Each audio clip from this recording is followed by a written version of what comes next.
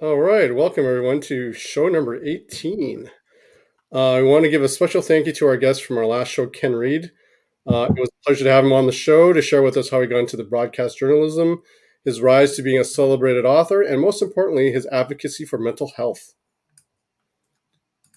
So today we've got a really cool guest. He's one of the few people. It's funny because I would consider him a friend. He may not consider me a friend, but I consider him a friend. We're going to bring him out right now. He's the owner of the Sports Card Expo, Steve. So welcome to the show. Thanks for coming. Hey. I really do consider you a friend, and I'm more of a loiterer. So I'm not a fanboy, but I'll just say I'm a fan of yours, and I love what you're doing with the show. And I thought that this would be a neat thing to do. We thought this would be a neat thing to do because the virtual expo is not that far away, and we're all really Jones for shows. So this is our way of enjoying that. So want to just talk about that and get an idea of you, the person, Steve. We want to know who Steve is. Who are you as a person? What were you like growing up? What is that hidden years that no one knows about Steve? And we can learn some things about him. Right. So tell us about your childhood. Did you collect cards? Like, were you always a collector? Well, I know you're trying to be a collector, but were you a collector? Well, no, it's interesting. And yes, I consider you a friend as well. And I'm always a little bit intimidated coming on shows like this because I worry probably more so than anybody else does that I'm not a collector. And so I often struggle with trying to say all the right things and be in the right space. But the good thing I think is, and from what I've learned in previous endeavors that I've taken on, like Comic-Con and so on, is I don't need to know more than anybody else. And it's more about listening to others and understanding. And I often said and still say, I don't get it, but I can appreciate it. And I mean, I share it, but I appreciate it. And I always say that about collecting. I appreciate passion about anything, and I don't care what people are passionate about. So, but more and more, I'm getting I'm getting the itch, I'm getting the bug, and so on. And this is a lot more organic for me than the Comic-Con world was. I'll be honest. I mean, it was I have a more. It's an easier transition for me to connect in the sports space. So. I didn't read comics. I didn't game, and I didn't collect cards as a kid. So, the one thing I do remember being a big fan of that I don't often see these days. I got to check with Bobby Burrell or somebody, but is the NHL Power Play books. You guys remember those? Yes, I do. I thought those were the coolest things ever. But no, I'm seeing some great things now, and part of what I love about going to the shows, and what I do at the National is I love vintage stuff, and I don't like baseball that much as a sport, but I love baseball as history, as social commentary, as all the cool things about it.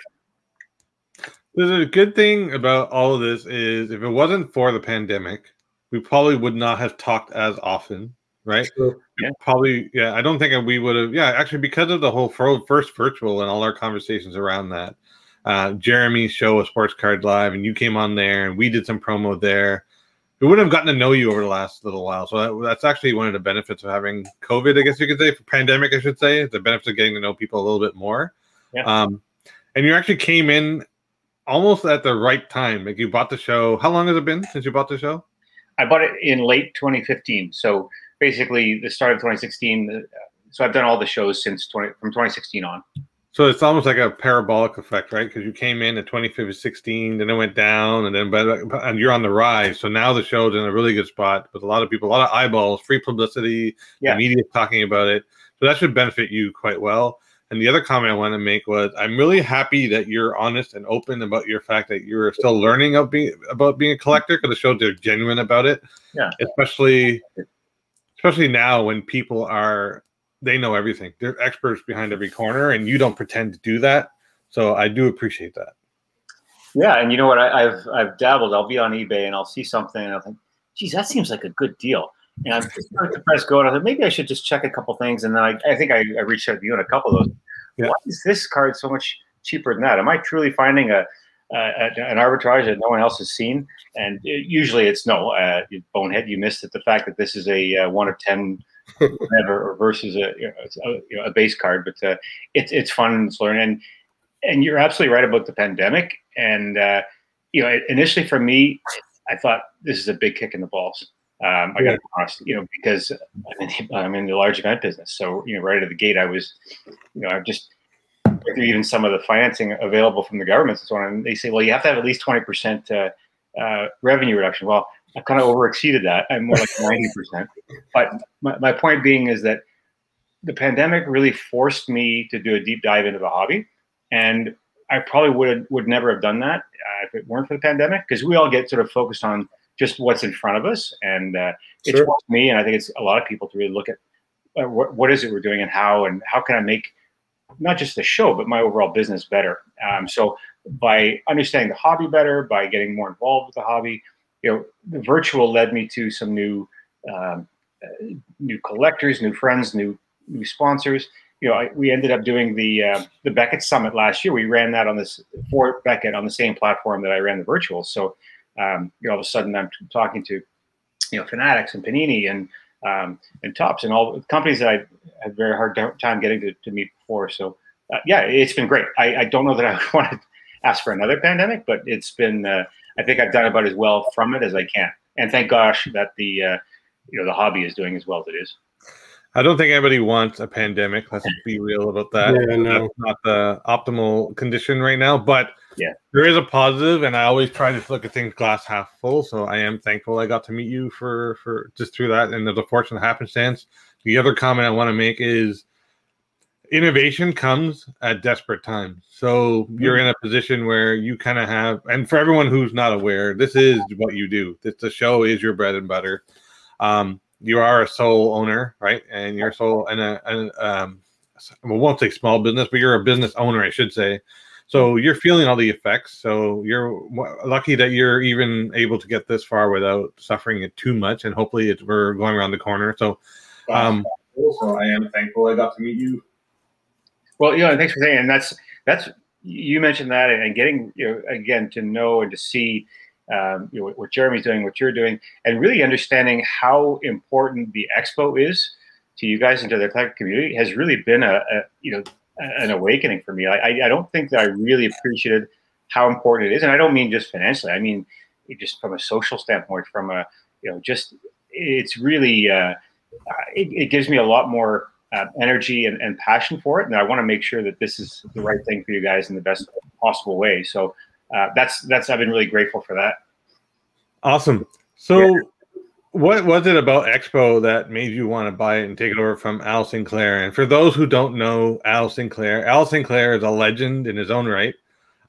He was a kind gentleman to me, but to some people he was a bit he could rub people the wrong way, but I appreciated him. So how did you go from Fan Expo, which I consider the Rolls Royce of shows, and come over to virtual expo, the actual expo, and then eventually virtual expo, and make it the Rolls Royce that it's becoming? Well, and thanks for saying. And I sort of fell into the Fan Expo piece. I'm from the sports marketing and sponsorship world. That's what I've been doing mostly. And I was actually living in California for a while. I was working with Mark Burnett, if you know who he is, and it's hard not to, with Survivor, Eco Challenge, The Apprentice, all those shows. And for a variety of reasons I won't bore you with, I ended up coming back to Canada and was looking for some other things to create and to own. And I ended up being in the video gaming space. We were working, frankly, on the first competitive video gaming league called Major League Gaming. Oh, yeah. And so we ended up, a young guy that worked for me who was really dialed into the gaming space and just the pop culture space said, hey, we should go to Fan Expo and exhibit there and sponsor it. And so that's how I came to know it. And right out of the gate, I was, holy shit, like this is the biggest show you've never heard of. And I kind of, that was how I described it to other to corporations and that sort of thing. And really for me, it was the same thing that I saw when I first went to Fan Expo is what I saw at Sport Card Expos. There's nothing here. And for me, as an outside guy, there's nothing here. Like there's nothing big and shiny and fancy. And if you've ever been to San Diego Comic-Con, it is, and it's become everything in the hobby. So every studio, every distributor, every imaginable company, anything to do with entertainment is there. But it started out as a comic show, and with Fan Expo, when I got there, it was just it was artists in the artist alley, and it was comic book dealers and pop culture dealers. But they had a tremendous big following. There's all these sub communities and subcultures within it, which is fabulous. And talk about passion. I mean, super passionate folks that are fully committed. So anyway, I started to work. I started to talk to the owner of FanExpo, and he and I became pretty close. And we started to work together. We made kind of an instant deal. We worked together for a number of years. FanExpo got to be so big, is at the convention center, that they said, okay, you've got too many people. The fire department is giving us a hard time. They're going to shut you down. Next year, you've got to move into the entire facility. So you can't just be in the Right. And that was really what prompted it. And Aman, who started FanExpo, was actually in the sports hobby before he started that. So as a 16, 17-year-old kid, he was setting up signings at hotels by the airport and that kind of stuff. So we started to brainstorm, how do we fill the full space, which in hindsight wasn't really an issue. And he said, well, why don't we look at doing sports? So back in 2012, we actually approached Al about buying the show under FanExpo banner. And he just, although he was open to it, it didn't happen. He just decided not to. So, fast forward in 2013, we did a sports component to FanExpo that some of the you watchers and so on may have been to. And it was reasonably successful. But the FanExpo kept growing that we didn't need it in the following year. And frankly, it was harder to do with it. So we went back on a FanExpo. Fast forward a couple of years, FanExpo got sold, bought by a big global publishing and event company. I worked for them for another year, and then they kind of said, thanks, we got this. And so I decided at that point, I went back to Al and said, hey, are you still interested? He said, yeah. And then within, I think 3 months, we had done a deal to buy the show.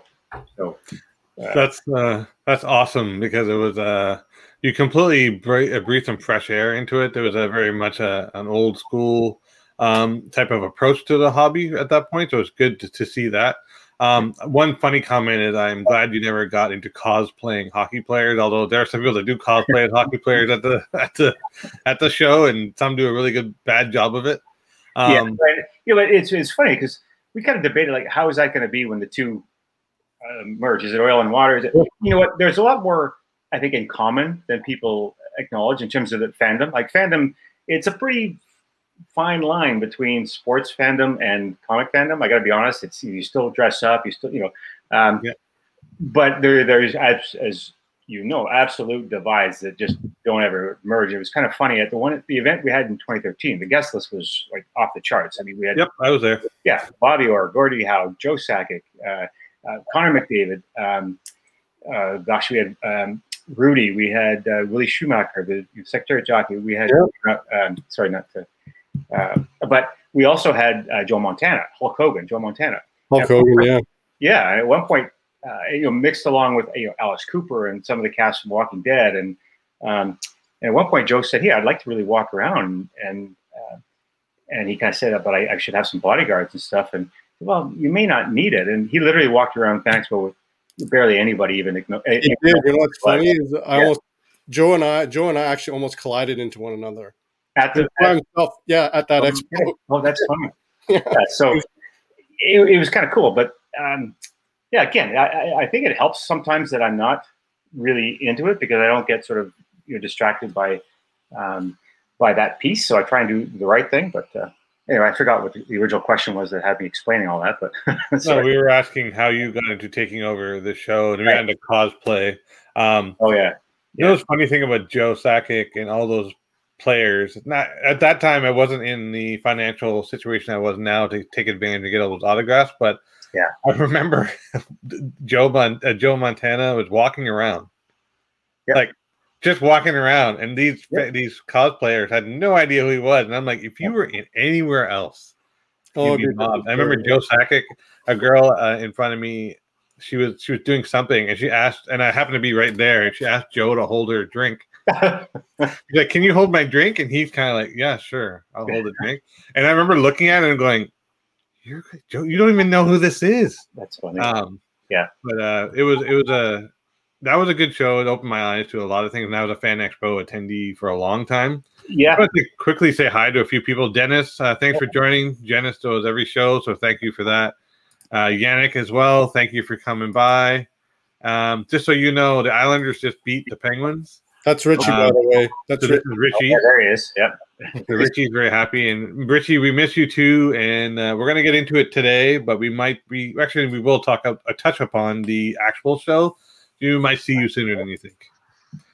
So, so you did touch already on some of the changes you made, and you talked about some of the synergies between Fan Expo and the physical show, hockey show. The sports card show. What other changes have you yet to add that you want to do to make things better? Have there things you've thought about? Like, are there things you can share with us that you've thought about that you've learned through time through the pandemic?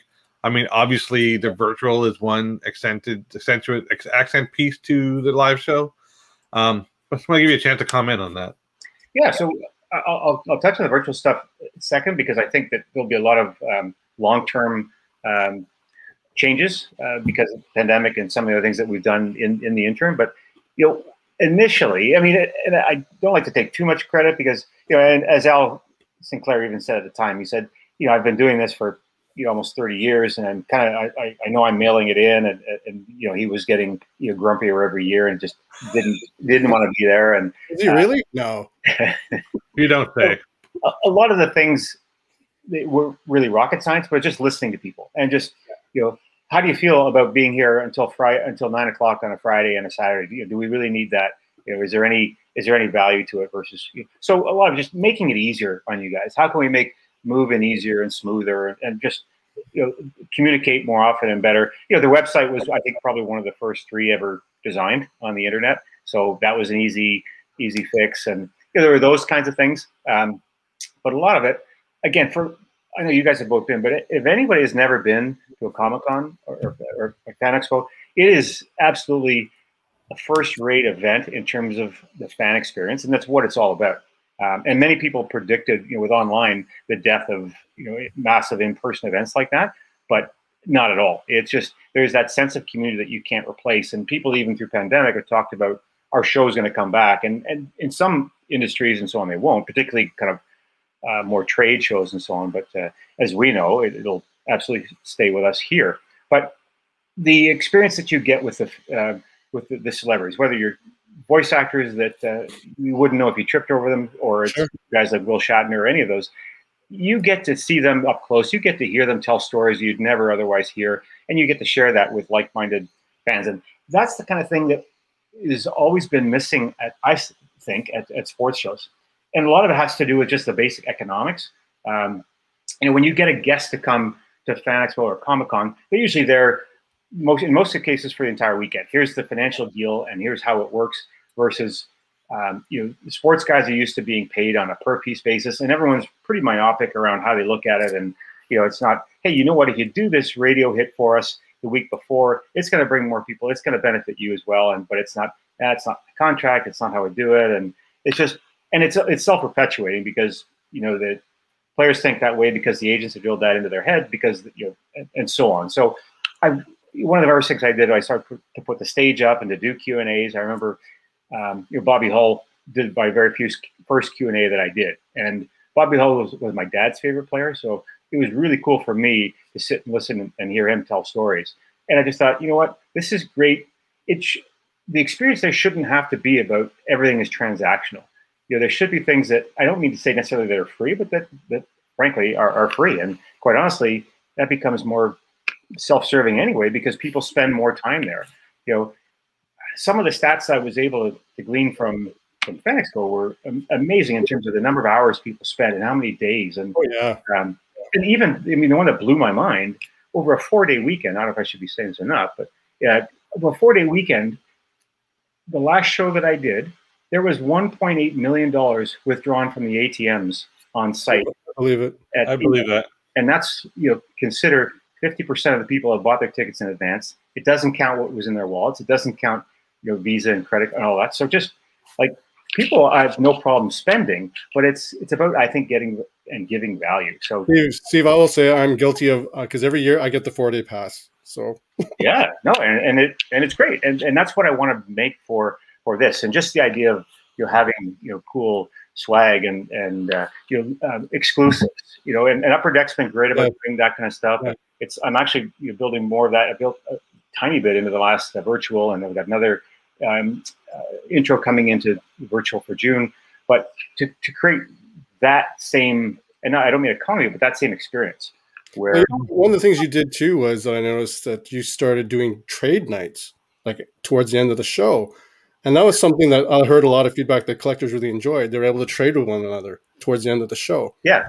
Again, really, nothing I've done is revolutionary in most of my career, but I actually look into other industries and so on to see what's cool and does it apply and can it carry over. I didn't invent trade night, but I saw it at the National the year before. I thought, that's a great idea.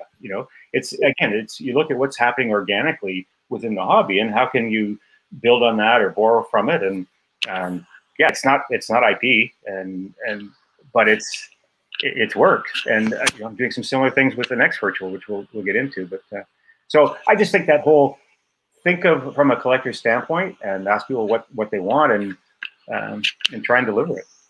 What before you go on, Kent, I want to know if you could actually touch upon any comical. Don't have to name the player or the person. Comical riders. Anything in the rider you had to write in, and you're like, really? Well, I mean, you get some of the classics. So Kevin Smith, he did Fan Expo, back in early on for me, maybe 2009 or something. So I had only been there a couple of years. First of all, I had to look up who Kevin Smith was.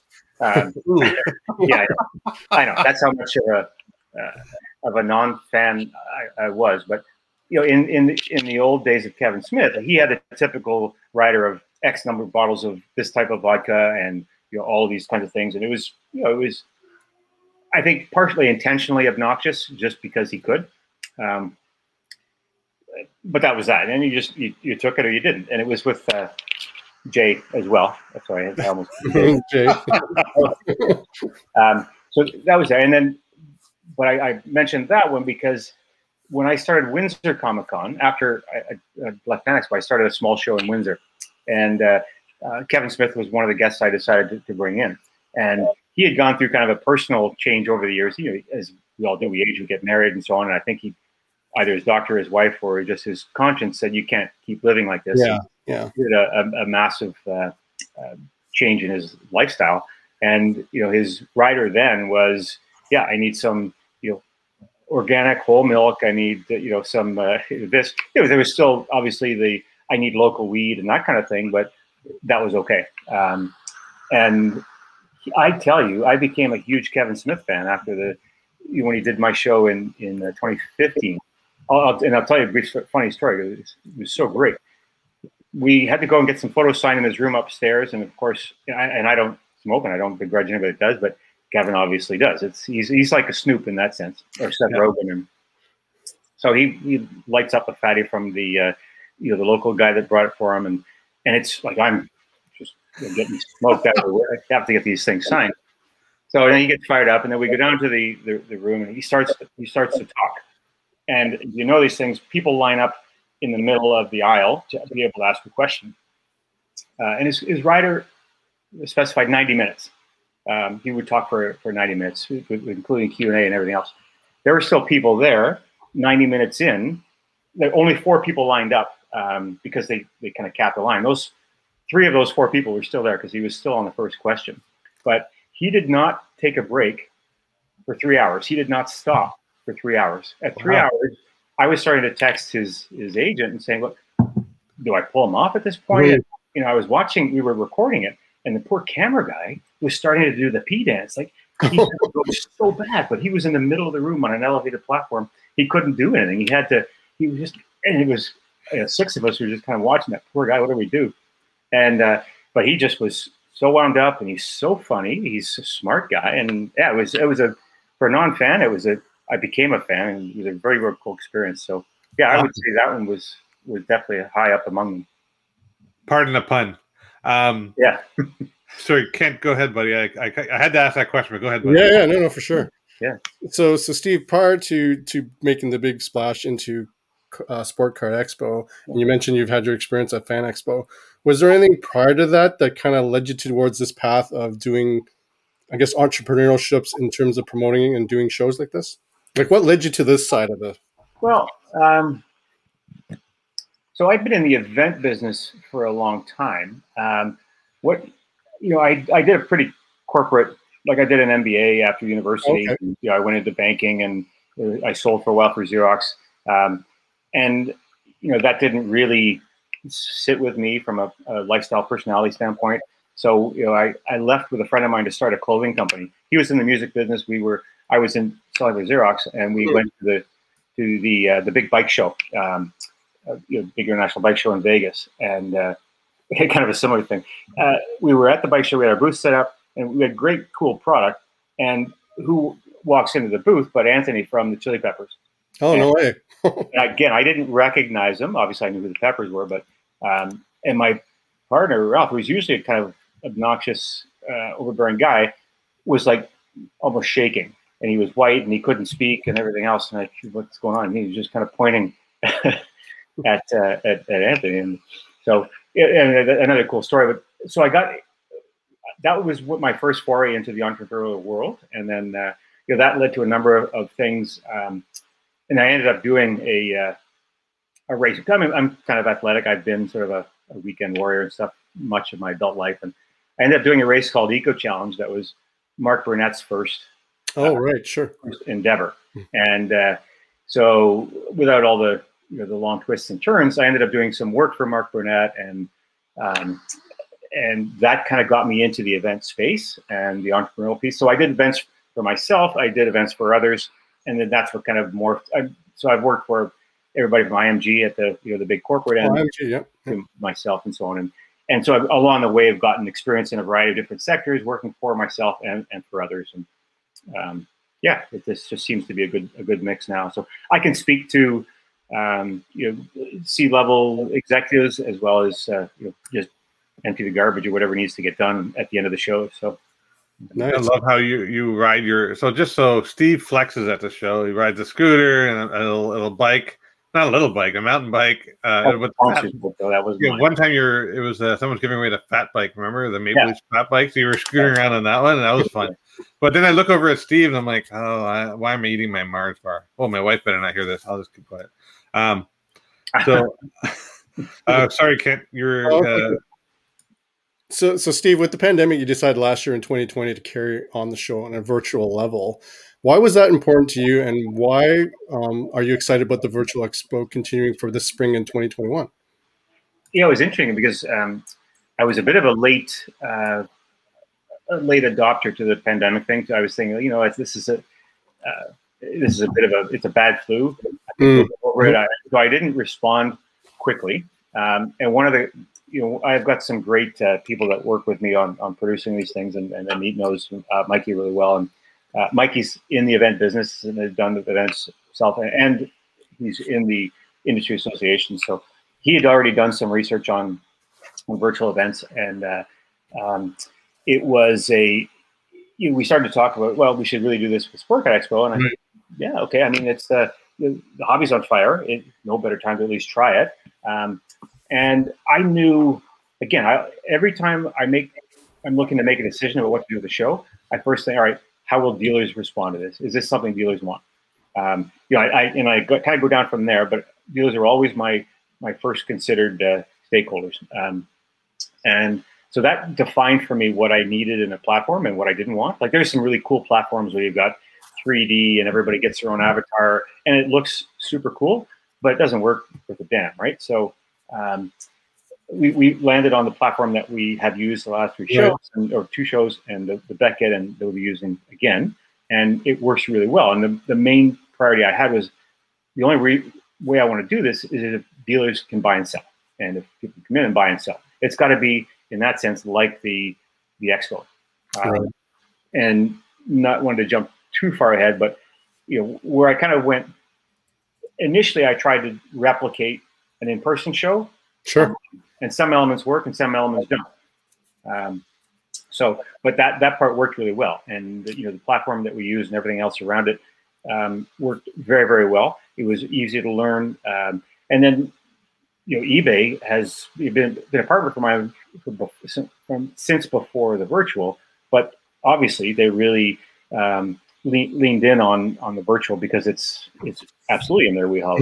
And we've all seen what's happened in the hobby and with eBay specifically, and so everyone has really embraced it. And yeah, we all want to be back to regular, but until we can, it's worked pretty well. Are you able to share with us some cool new features or promos that you have going on this time? Are you able to share with us? Yeah, absolutely.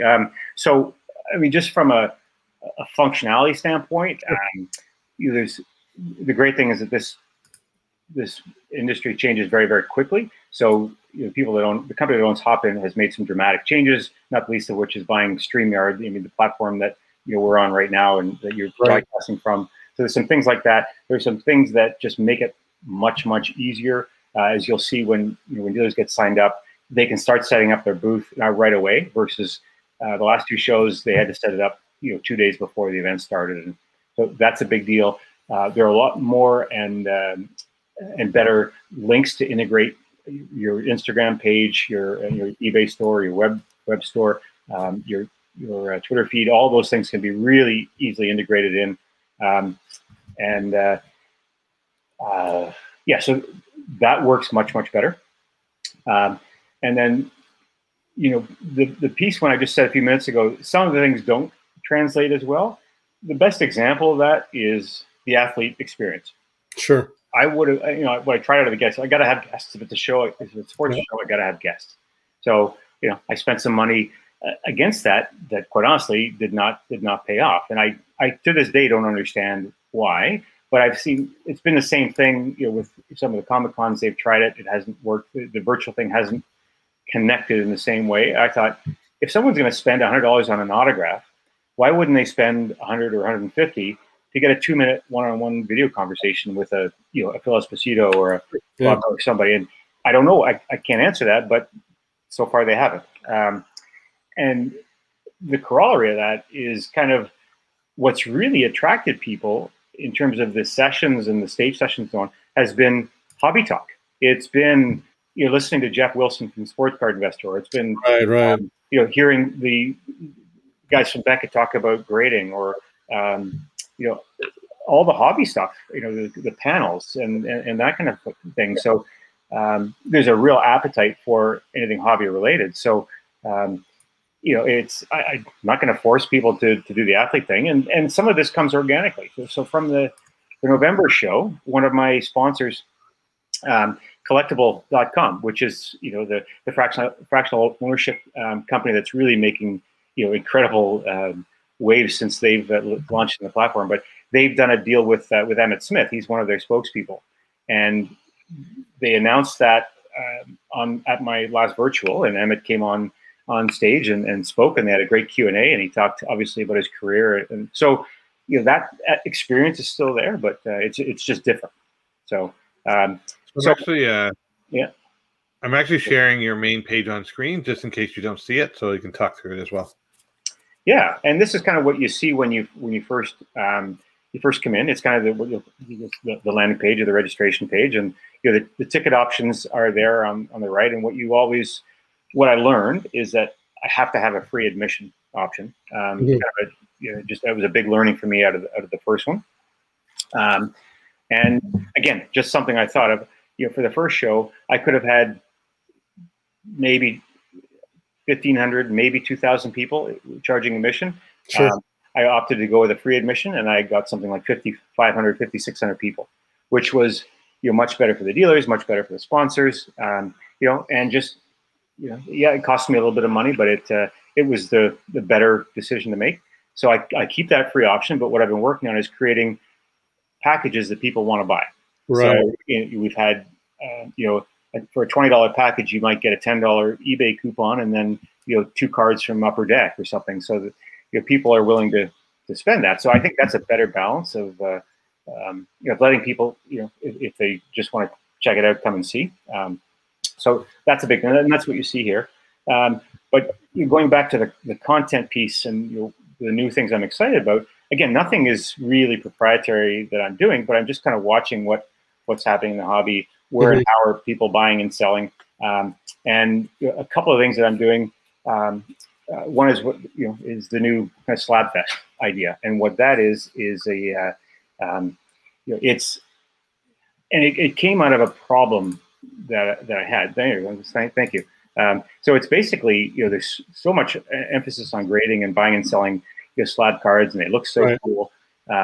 So that's what this is about. And where this came out of is in the first show, and to a smaller degree, the second show, there were a bunch of people that were coming in, and they were just flooding and almost spamming the event chat with, I'm selling this, I'm selling that, and pulling people to their own websites and that kind of thing. And we were, understandably, our dealers were upset. Our dealers were paid to be there and working hard to be there, and these people were coming in trying to hijack that. And yet, instead of being punitive about it, I said, well, how can I help everybody? Because the dealers want to buy from these guys as much as those guys want to sell. But how can I respect, this? And so this was one way to do it. So this time for the June show, every registered dealer will get one session in Slabfest where they've got 3 to 5 minutes to present all their slabs. There'll be kind of a split screen, so your contact info will be there, and you kind of go through and show as many or as few as you want with that. And then attendees that aren't dealers can purchase one of those sessions as well. So I think it's a win-win, and it's kind of like the holes in the donuts becoming Timbits, right? It can be either a negative experience, or you can turn it into something that's really bad for you. Evian does spell naive backwards, but that's a different story. That's right. So, and another thing is, and this is, again, you'll probably laugh at me for this too, but I'm just, I'm a subscriber to all the hobby content that I can get. And I saw the video out of Dallas that Jeff Wilson did, where he's doing pack wars or pack battles, whatever it's called. And I'm thinking, hey, that's entertaining, So we're going to be doing some of that. And I think, the first time I had to watch a box break, I got to tell you, I thought I was going to cry or fall asleep. I didn't know which one was going to happen first. Now, that part of the hobby has changed dramatically. Like, it's full on entertainment, and guys are doing it really, really well. Yes. So it's evolved, but something like the Pack Wars is kind of taking it to the next level, and it's content and it's entertainment.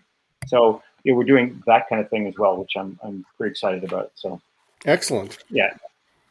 So you can see some cool cards here that people potentially could be featuring. Did you want to get into the cost breakdown, just so people are aware of what it is? For the Slabfest portion? Correct. Yeah. So as I said, if you're a dealer and you register for a booth, you get one session for free. You get that included, which I think is a pretty good bonus. And you can buy additional sessions as well for $150 for 3 minutes or $200 for 5. And if you're not a registered dealer, you can still buy those, but they cost a little bit more. They're $225 for 3 minute or $275 for 5 minute. And so one of the other changes that I'm making is just in how we align the schedule. So I'm not going to try and overlay things. I want to make sure the expo is still the key part of it. Mm-hmm. So, but the kind of Slabfest and those kinds of things are going to be becoming part of the main content. So when those Slabfest sessions are on, there won't be anything else competing against it other than the expo. So it'll draw good traffic. We'll be pushing traffic there. So I think they'll be well received. I'm pretty excited about it. Yeah, I think it's a really neat way to do it, and this is a perfect platform. So one of the things, this is awesome, and I think people will gravitate towards this, but one of the things that we had forgotten earlier, and my apologies, because you did send me some of the artifacts to look at, when we were talking about the VIP ticket package, I want to show real quick. Can you just touch upon this really quickly, because we missed this in the first time? Yeah, no problem. And this is what I was talking about when I said there's got to be a free admission, but these things, still cost me money. It's just not, and I do a lot of work in charity, but I don't intend for this to be all charity. So this is how how we can start to make the business self-sustainable. And Upper Deck has been such a great partner. And we had great success from the November thing that we did with the Lafreniere and Byfield cards, and they were very well received. And so this was actually intended to be what would have been the promotion for the May Expo that Upper Deck would have done. So we started talking about what can we do this time. And so the VIP ticket package this time will include these 12 cards that you see in the Victory Black Rookie set. So That'll be an optional ticket purchase, and you can see the pricing there is 29 Canadian or 23 US plus shipping and handling. So, nice. Which is, again, I think it's a pretty great value for the cards, and it'll be it's an Expo pre-release special. So, I'll sorry, go ahead and finish your point. Yeah, no, I was going to say, so Upper Deck continues to be a great partner for us to work with, and we've also got some great prizing, a lot of Connor McDavid signed memorabilia, and even a Gretzky signed piece that we'll be using to promote the show and that kind of thing. So that's been a big part, frankly, of why we're been able to generate good numbers of attendees, is things like the contesting and the prizing, and the great thing about all the companies in the hobby, they're all doing well, and they all want to support the hobby. So this just makes good sense for everybody, and so I'm happy to say it's working well. So the one thing I will tell everyone who's watching, this is in Canadian prices, as you can see. It also has US prices in here. Yep. And another thing to note, $29 Canadian or $23 US, probably cheaper than a box break, probably cheaper than going into a group break, probably cheaper than a lot of things. So all things considered, it's not a bad price for a group of rookies to get here. So I would be remiss if I didn't show this. I want to make sure everyone's aware. And actually, this time around, like the physical show, are they getting the lanyards? They're going to have the lanyards for the physical show, or are you doing anything for the virtual for that, or no? Well, not doing lanyards for the virtual, if that's what you mean. But the lanyards were one of the things that were kind of a borrow from the Comic-Con world, because lanyards are a big deal. And again, it's nothing that hadn't been done, at the National or other shows before. But it's a great chance, and people collect. They collect lanyards. I had one guy, unfortunately, who passed away last year, was one of the dealers for the longest time, but he had a collection of every one of the, with multiples of every one of the show programs back from the very first one. So, and he was kind enough to give those to me, before he passed. So I've now got that history, and it's really neat stuff. So I actually have, I don't know if you guys remember this, but there was the wow Sport Card Expo Zamboni. I got a couple of those things, and oh wow, yeah. So it's just that's the neat part of this, and so I am trying to create those great value things. If you're a 4-day pass holder at Fan Expo, you also see those great bags, and I'd love to bring those bags and that kind of thing in. It's just the challenge is just around, it's getting the rights to the images and that kind of thing, and it's Steve, not easy. I've even seen people at past shows. They'll trade the lanyard cards. Yeah, I've seen that on the floor, but they're trading. Well, I have guys coming up to me, hey, can I buy the extra? Oh, yeah. Hey, yeah. I traded for a staff one. I wanted a staff one. So. Yeah, you collect all 6 or whatever. Yeah, right. And trust me, you feel like a big ham when you're asking someone on the staff if you can have their lanyard, and they look at you like, what are you, 3? So it's a bit strange. And the other thing I wanted to actually, you know what, Steve, you could do for the physical show is you can have not lanyard, you can give everyone Sports Card Expo face mask, and people can have buy and sell on it. You could just put it on, like you could theme it. So if you're a collector, you get a collector one. If you're a seller, you get a seller one. If you're a like we see, it'd be like Two-Face or something. It could be this side. It could be. There's lots of options. I've got plenty of bad ideas. Just like, Steve, did you catch our Lego show? No, I didn't actually. With that, so Jeremy was actually on there quoting or toting that somebody should create a Sport Card Expo Lego logo. Oh yeah. Yeah, no, it's and again, I had some exposure to the Lego fandom in my Comic-Con days, so it's again another very passionate group of fans and collectors. So, yeah. So one of the things we wanted to talk about, we touched upon it before in our show with you. I believe it was you. Yeah, with you and Jeremy on Sports Cards Live. We're talking about the sponsors. I want to talk about. Okay, so what sponsors you have this time around? I'm going to share the screenshot of the sponsors. You want to talk about them real quick because some may be new, some may be old. There might be something that jars your memory in terms of what they're doing. So let me just share that real quick, and you can talk about it. Yeah, and some of this hasn't even been fully updated yet, but right out of the gate, I mean, eBay has been a presenting supporting partner of ours from the get-go, and they, you know, I've heard eBay take a lot of flack from collectors over the past couple of years. Sure. You know, and I understand where it's coming from, and it's part of being the 800-pound gorilla in any business, I think. But I give them full marks because I think they're being super responsive, and they're addressing it. But they're really great people to work with, and they're collectors. Like the folks that we have that we deal with are really passionate about the space. They're passionate about what they do, and they're really great. They're open-minded, and again, this fits exceptionally well. So, and it just makes sense. You know, eBay is the de facto benchmark for anybody looking to price, not just in our hobby, but pretty much anything. And so they're great to work with, and they're fully on board for this. And then we have what I'll call the usual suspects, but the card companies have been great.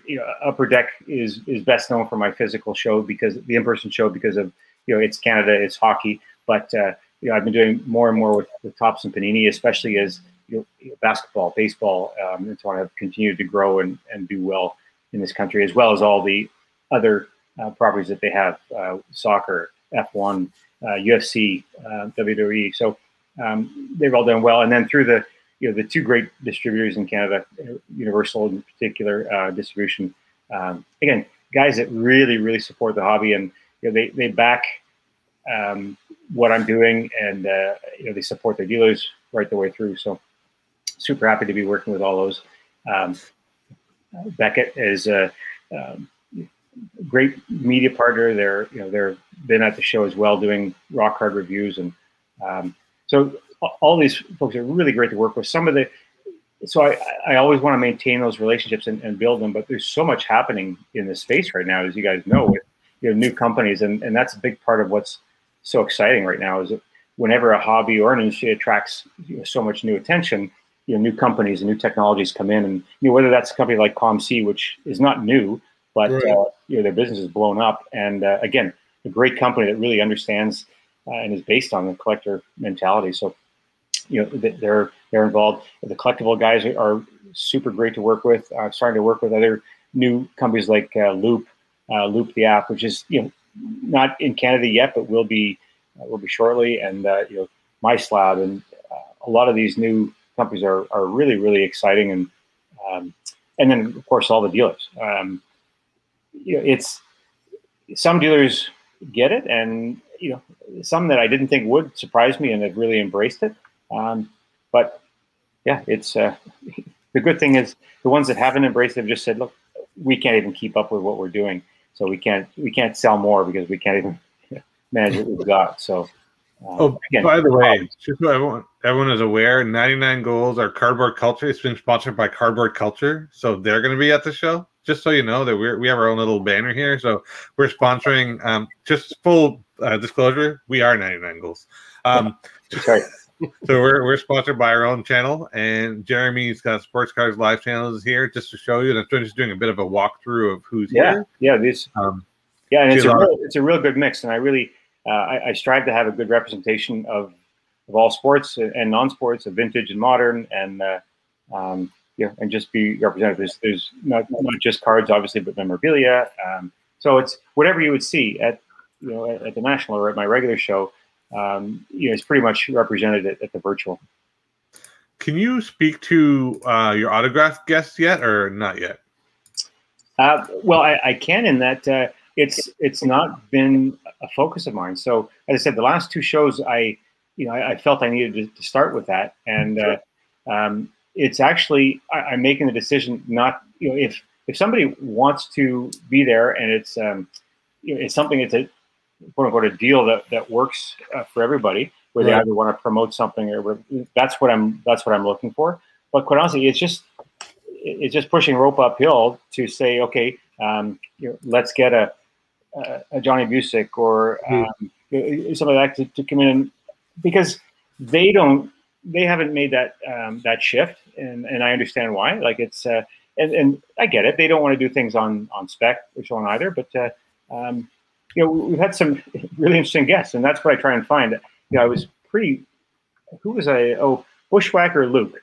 Oh yeah. So I had very low expectations from him, and I gotta admit, what an entertaining guy he was. Just a super great storyteller. I mean, wasn't super appropriate for underage kids, but it was definitely great storytelling. And again, that's what these things are all about, right? So my focus is on more hobby content than player content.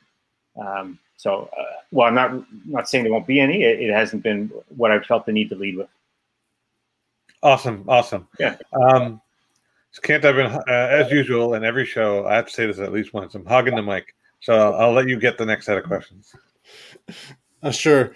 Can you say how many virtual vendors we have this time? Has it increased from last year? I don't know if that's something you want to release or not. If it's not, that's fine. You don't have to answer. No, and it's no problem. I mean, it's still kind of early. So for both shows, we've had approximately 50 vendors, plus or minus 4 to 5. Right. Okay. And then some others. I think the mix is going to be a little bit different this time. There are a lot more new collectors as opposed to traditional dealers, and a lot more breakers and that kind of thing that we're going to see. One of the things that I point to is that if you're a numbers person, the first 2 shows, when you figure I had roughly a quarter of the number of dealers as the regular show, with half the number of fans. So the number of attendees or collectors per dealer is way up. So I'm absolutely bringing the horses to water, and it's it's up to you guys to make them drink. But it's but from that standpoint, it's really good, and it gets everybody. So I don't want it to get too big, to be honest, because I want to make sure again that those that are there do well. But I'm focused on getting that right mix, and so I think it'll be probably similar to the last one and maybe more. But awesome. Great. Steve, are there any, like, some of the feedback that we heard last year was, or at least from attendees, which was when somebody entered one of the virtual dealer rooms, they weren't there. It was just a sign directing them to like some link or go to my eBay page. Is there any talk about trying to address that this year, so that maybe that we can get more real people and physically in front of the camera versus just no, and it's something that I saw from the very first show, and this is not a fallback answer, but sure. If you go to, and I use the National only because I go to the National and I look, as opposed to my show where I'm obviously I'm operating and running, so I look at different things.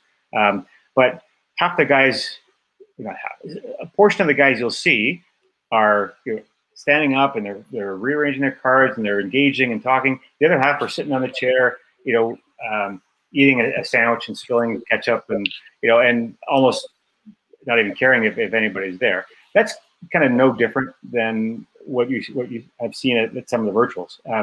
And I don't care if it's an in-person show or a virtual show, or in this hobby or any other business. You got to do 2 things. You got to work on your product, and you got to work on your presentation. Yeah. And so we're trying to help educate and support the dealers to do that. And again, if you're an independent guy, you can't be in front of the screen for 8 hours a day. You've got to go take a bathroom break, or you might just need to recharge, whatever it is you need. So we're trying to give them other ways. And that's where I said a lot of the enhancements to the Hopin platform now is that not only can you have the screen where you're seeing kind of what we see now with you talking, the dealer talking to several people, but you can scroll on down below it where you can be doing slideshows or video clips, or a Google Docs link to your collection with pricing and or a link to your Instagram page. So there should never be any reason why they're watching you, eat lunch, or they're looking at a hand-printed cardboard sign. Right. So that's just, it's just not good self-promotion. So it's interesting because now this will be the third time. Is this the third one? The third one, right? Yeah. So having the first one, it was like, you were talking into like a one-way mirror. It was like, and people are there because you can see the number, right? And you're like, I'm over here. You can come in. Eventually, people, bit the bullet will come in and start talking. By the second one, you had more people able to come on. By the third one, people are less intimidated. So, I mean, and I did this kind of the same thing back at Summit, is sometimes you just want to go in and see what's there. Right. But again, a dealer who's in a booth needs to at least acknowledge you. So they should at least just say, "Hey, welcome to the booth. If you have any questions, let me know." Just as somebody would, you walk into a retail store, you want to be acknowledged. You may not want to go on camera and that kind of, and that's fine. But that's, again, those are the kinds of some of the tips and tricks that we give people to do. But these other things enable you to do that, and we're enhanced other things too. Like when you sign up, you put in keyword tags searches, so that here's what you sell or what you're buying. Okay. So somebody can then search on those, and if you don't have pre-war hockey, then they're not going to bother with you, or whatever it is. So those kinds of refinements we've been making along the way. So we want to just quickly, we're at the hour mark, Steve. We have about 5 or 6 more questions. We'll go through those if you're okay with that. Yeah. Got a couple of supporters from the crowd. So our buddy Eli from Little Shop of Heroes is here. He wants to give you some street cred. So as a longtime supporter and expo attendee, keep up the great work, Steve. You're breathing life back into the show. Kudos to you and your team. I second that, and I'm sure Kent does as well. And we have this loiterer here, Barry Ma. Who's that guy?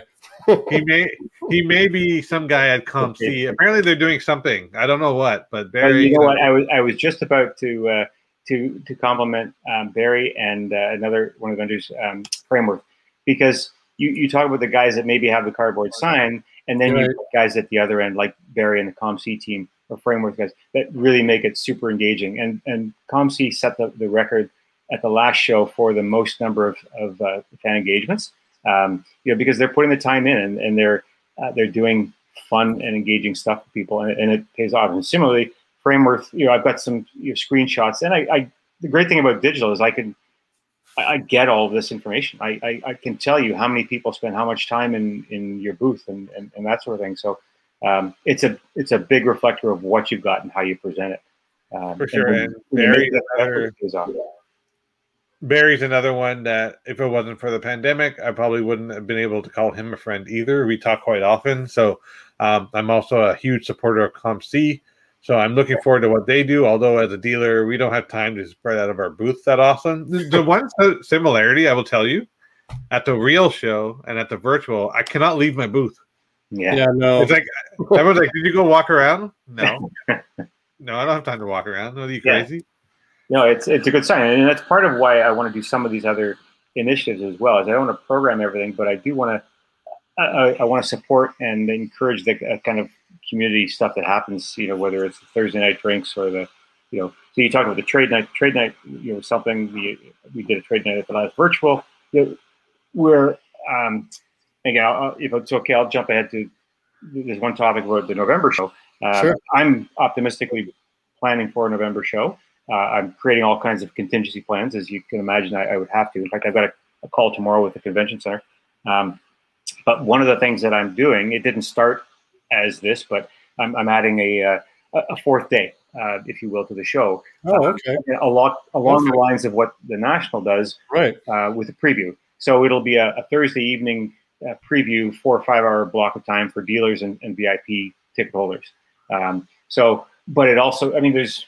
I can explain it as, okay, this was a COVID initiative where I've got to spread the attendance or whatever, but it's just, I think there's going to be all that pent up demand where people are either going to want to network, or they're going to want to buying and selling and having that first look see. So I think there'll be great demand and support for it. So those kinds of things are what I'm working on. You're probably right about that, Steve, because the Dallas show has been going on for quite a couple of times now. Yeah. And I think just people in Canada alone are just all bent up and they want to get to a show. Yeah. Yeah. So to your point, if you add an extra day, I think the pent up demand for people wanting to get out there, it's going to be well received. Yeah, I'm pretty sure it will. I'm pretty sure it's going to be very tough for you to do social distance trading. That you're going to have to actually enforce it and make them stand 2 feet apart. Flicking of cards, yeah. Flick the cards, there's a base card. Actually, I might do that. Anyways, so I know we've skipped a few steps and we've covered a few things already. Let's see, there's a couple of things that we wanted to get into. So I think, Kent, we can probably get into the number of people that attended. Yeah, sure. Yeah. It's, I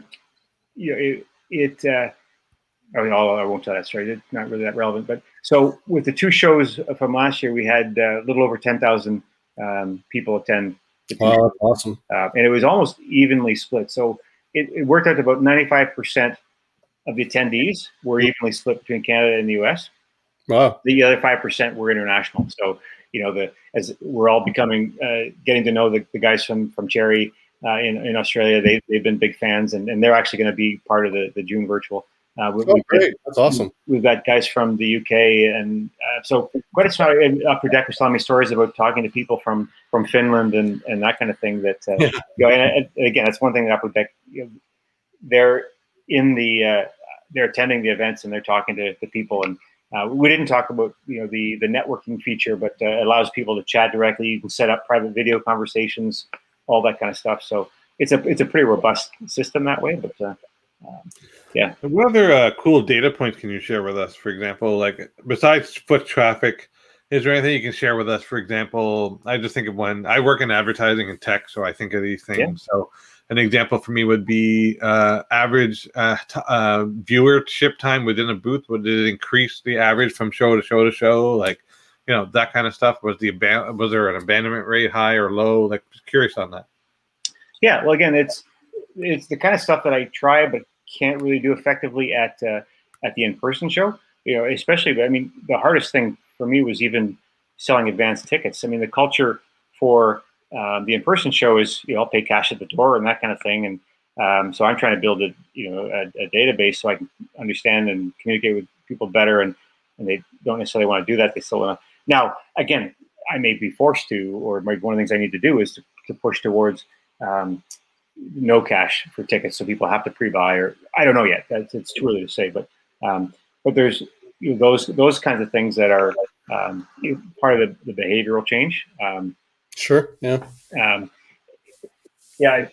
Sorry, I kind of lost my train of thought on that. Hit me again with the question.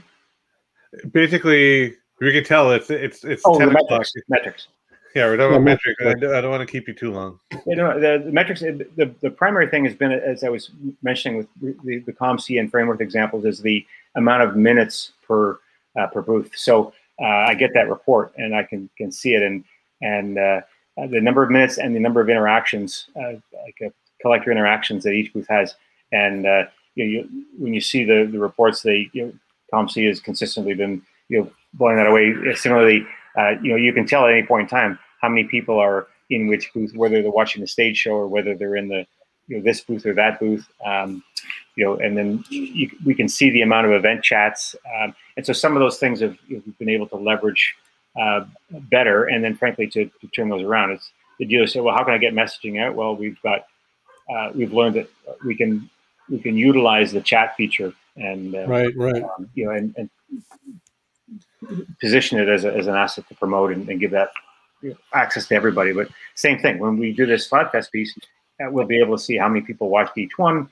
You'll have each dealer or collector will get the raw footage because it's all being recorded. And I didn't mention things like all the main stage sessions and session room sessions can all be pushed out onto other platforms. So you can be simultaneously broadcasting it on Facebook Live or YouTube or Twitch, that kind of stuff. So that's just the beauty of anything that's web based. So for sure. Yeah. Sorry, go ahead, Ken. Yeah. So Steve, before we're getting closer to closing out the show, before we do that, can you explain to the audience about your white glove services? I'm sure not everybody knows about it. That'd be great if you could touch on that. Yeah. No, it's something. Again, it's something that I kind of built out of. I'll call it. I don't call it a necessity, but because I had all this free time and I wanted. I listened to other people in the hobby, and I remember who. I think it may have actually been again Jeff Wilson or somebody like that just said, or it might have been Gary Vee, but saying, looking for opportunities, understand the behavior of your customers, and it's all about that. And just you'd have to be living under a rock to not follow what's been happening in the grading part of the hobby. And so I just we started to talk about different components of what I'm calling collector services. So from and I mean, it's a marketing guy, and you guys can appreciate this is how do you build your business? And one thing the pandemic has taught me is that I'm kind of exposed in the large event business. So, while I can be maybe forgiven for not having predicted a pandemic. Doesn't mean that I have to keep my business solely focused on in person. Sure. So, and again, it's how can I better serve clients and add more value and frankly get more value. So I started to look at the grading space and where can I play in that while still not eating my dealer's lunch and right and respecting that. So I just started talking about the problems with grading and again it kind of came organically where we had a mutual a friend of a friend approach and say, I've got all these cards and I want to get them graded. Can you help? And it turns out he had 30 odd modern cards, like 1 of 5 Lucas or all really, really high value. And I said, well, why don't we go and do this? And I have relationships with these companies through the expo. Right. And yeah, we can offer this service to you. We'll take these down. We'll get them graded for you. We'll handle them front to back, but and then we'll offer it as a service. So I did 2 trips earlier this year, and they were kind of initially experimental trips to work out the bugs, but get to see how it worked and if there were any things that we were missing. But again, even part of diving into that was, and I don't mean to strike fear at anything, but I was shocked. I'm shocked at how many collectors are underinsured, how many collectors don't have digital records of their collection, and how many collectors send their cards to be graded uninsured or underinsured. And thankfully there's not been many problems to speak of, but those are only increasing. So basically the White Glove service is a concierge service where we manage that process for you from door to door. So in the GTA we pick up the cards from you. We take them to the grader. They fly with me on board. They're not checked baggage. They never leave my hands from the time I leave here to the time I'm at the handing them over to PSA or Beckett or whoever the. So sorry, Steve, for 1 sec. So it's actually yourself and not somebody representing you. It's yourself that's doing no, it's been me. Yeah. Okay. Yeah. So I've done 2 trips. So I've been COVID tested and quarantined probably more than half the hobby this year. But it's worked out and it's improving my relationships with collectors and with the grading companies as well. And people say, well, geez, it's at least $300 US to grade a card, and plus your fee and everything else. And yes, but I'll speak to the first client. He sold several 6-figure cards, and he's got one that he's looking at getting 7 figures for. So for the right person and the right cards, it's a great service. Excellent. Yeah, and so we know people personally that have used the service, and just so everyone knows, these pictures in here are actual submissions. So just so you're aware, these are not someone else's collection. This is cards that Steve has actually taken and returned and gotten a grade for. Yeah, and I've I don't have to count exactly, but I think there's 15 collectors so far, collectors and some dealers that I've taken cards for, and so there's all kinds of references now that I can provide people that are interested. And I sent out this email blast on Friday, and I got quite a number of inquiries of people that just wanted to know how it works. And I had some that just, I didn't realize that's what it was, and thinking I was another bulk submitter and so on. But so this is a different piece. It doesn't apply for everyone, but I am, as you can see here, I'm doing another trip in June. I don't know that they formally announced it. Yeah, I didn't see a formal announcement, but it looks by all accounts that the National is on. So I opted to create another trip in advance of that if people are looking to have cards graded pre-National. Just so everyone's aware, Steve's contact details are here. Is Steve Menzie and 1-888-466-7116, toll free. And of course, you can always reach him at sales@supportcardexpo.com. I can personally attest to the service. I know people have sent cards and received them back, and they're very happy with it. I think it's a service that'll continue to take off. I do think that you should create some sort of like cheesy, that guy that gets the cash for gold. You should do something like that with your cards. Russell Oliver, yeah. Steve, so I see here you've got CSG, PSA, and Beckett. Yeah. Now, is that the 3 that you're kind of hitting up for clients then? Sorry, those are the 3 that I've done trips. Yeah, exactly. Yes. Okay. Yeah. But I'm also I'm looking to work with SGC, and then of course I work as well with the companies domestically, but there's really no value add that I can provide to KSA and M&T. We're both great companies and great supporters of the Expo.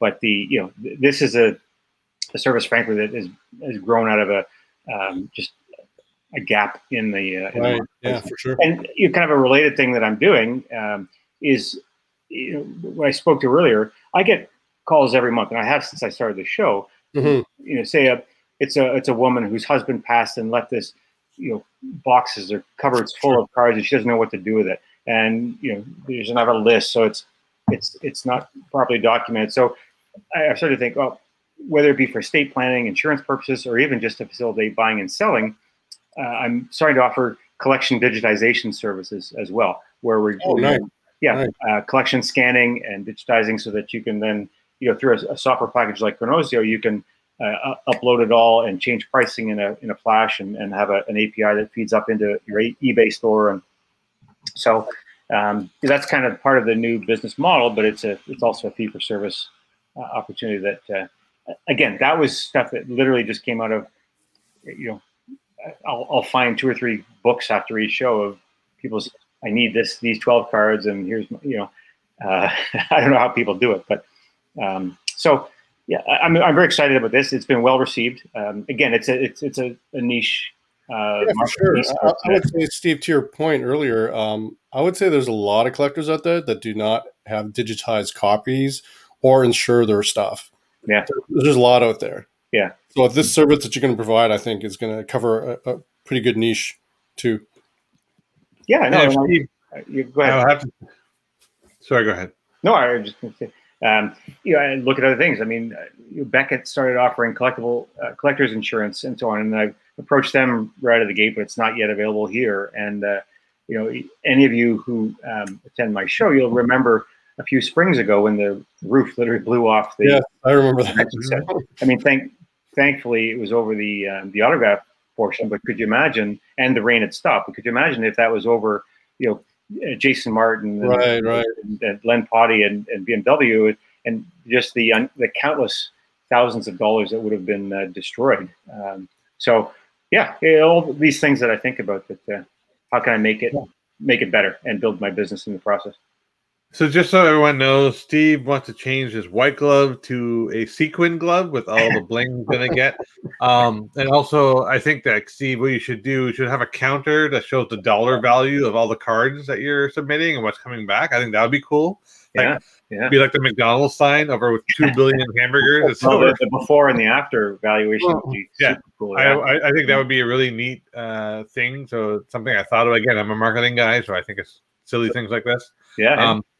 We're at the hour mark. I just want to do a quick couple of recaps. So just for everyone listening, the whole purpose of the show was to bring Steve on to talk about the Sports Card Expo, the virtual edition and the live version. I've got up on screen at the Sports Card Expo. Virtual edition is June 19 and 20th. Yeah, June 19 and 20, coming up in about 3-4 weeks. Please go to the website, thesportcardexpo.com, to find out anything to do with timing, pricing, or whatever may have you. We'll put links at the bottom of our videos. You can go there. Of course, I'm being hopeful. I'm a biologist background, so I'm going to not be pessimistic today. We're hoping that we're going to see the 4-day Sport Card Expo in November 11th to 14th. That's actually not that far away. Can't wait to see that happen. So I just want to make sure we call that out. Also, if you want to get a hold of Steve, please reach out to sales@sportcardexpo.com. He's more than gracious to answer your emails. After all, he's become friends with me only because I bug him so much. So let's be real. That's it. Wanted to end up one thing I wanted to say on the show at the end of every show, we always want to ask the guest one question, and we're going to ask you the question, and you will not be spared. So I want to ask you, what inspires you, Steve? That's a good question. And it's kind of funny where so my family, and I went on a little bit of a journey there, but I think as fathers, you can appreciate that. But so that's key. I just think life's too short. It's how can I live better? do more, experience more. I'm not a collector in the traditional sense, but we all collect something. I collect experiences. I'm kind of an adventure guy, and I look at things as an adventure. And so, yeah, I'm inspired to do more, to do better, and to wring everything I can out of my time here. Awesome. Yeah. Thank you so much for joining us, especially on short notice. It was just like we just thought, we're like, oh, why don't we do this? So we really appreciate you coming on short notice. We'll make sure we put all the links. Kent, did you want to end with any comments? No, other than the fact that we appreciate Steve. We appreciate the Sport Card Expo. We're huge, as you know, participators at the show when it's live as well as virtual. So again, thank you, Steve, for coming on tonight and explaining to the audience about the new show coming up, and then the virtual show as well coming up in a couple of weeks. So we appreciate you being in here tonight. So thank you very much. Well, thanks for the opportunity. Thanks for the platform, and again, just thanks for what you guys do to make the hobby and the expo so great. So I'll continue to support you in that. So hang out there for a second. We're going to sign off the show. And just so you know, we'll bring Steve back again in the very near future to either talk about the real show or the post show. We'll probably be talking about the show on Jeremy's channel. I'm sure there'll be lots of places we'll be talking about the show. And I wasn't kidding about your sequin glove. We're going to get you the sequin glove. That's going to happen. Which is great because my daughter's super into Michael Jackson right now. So there you go. There you go. All right, folks. All right, everyone. Thanks for the impromptu show on a Wednesday instead of Tuesday. We'll talk to you all soon. Bye now.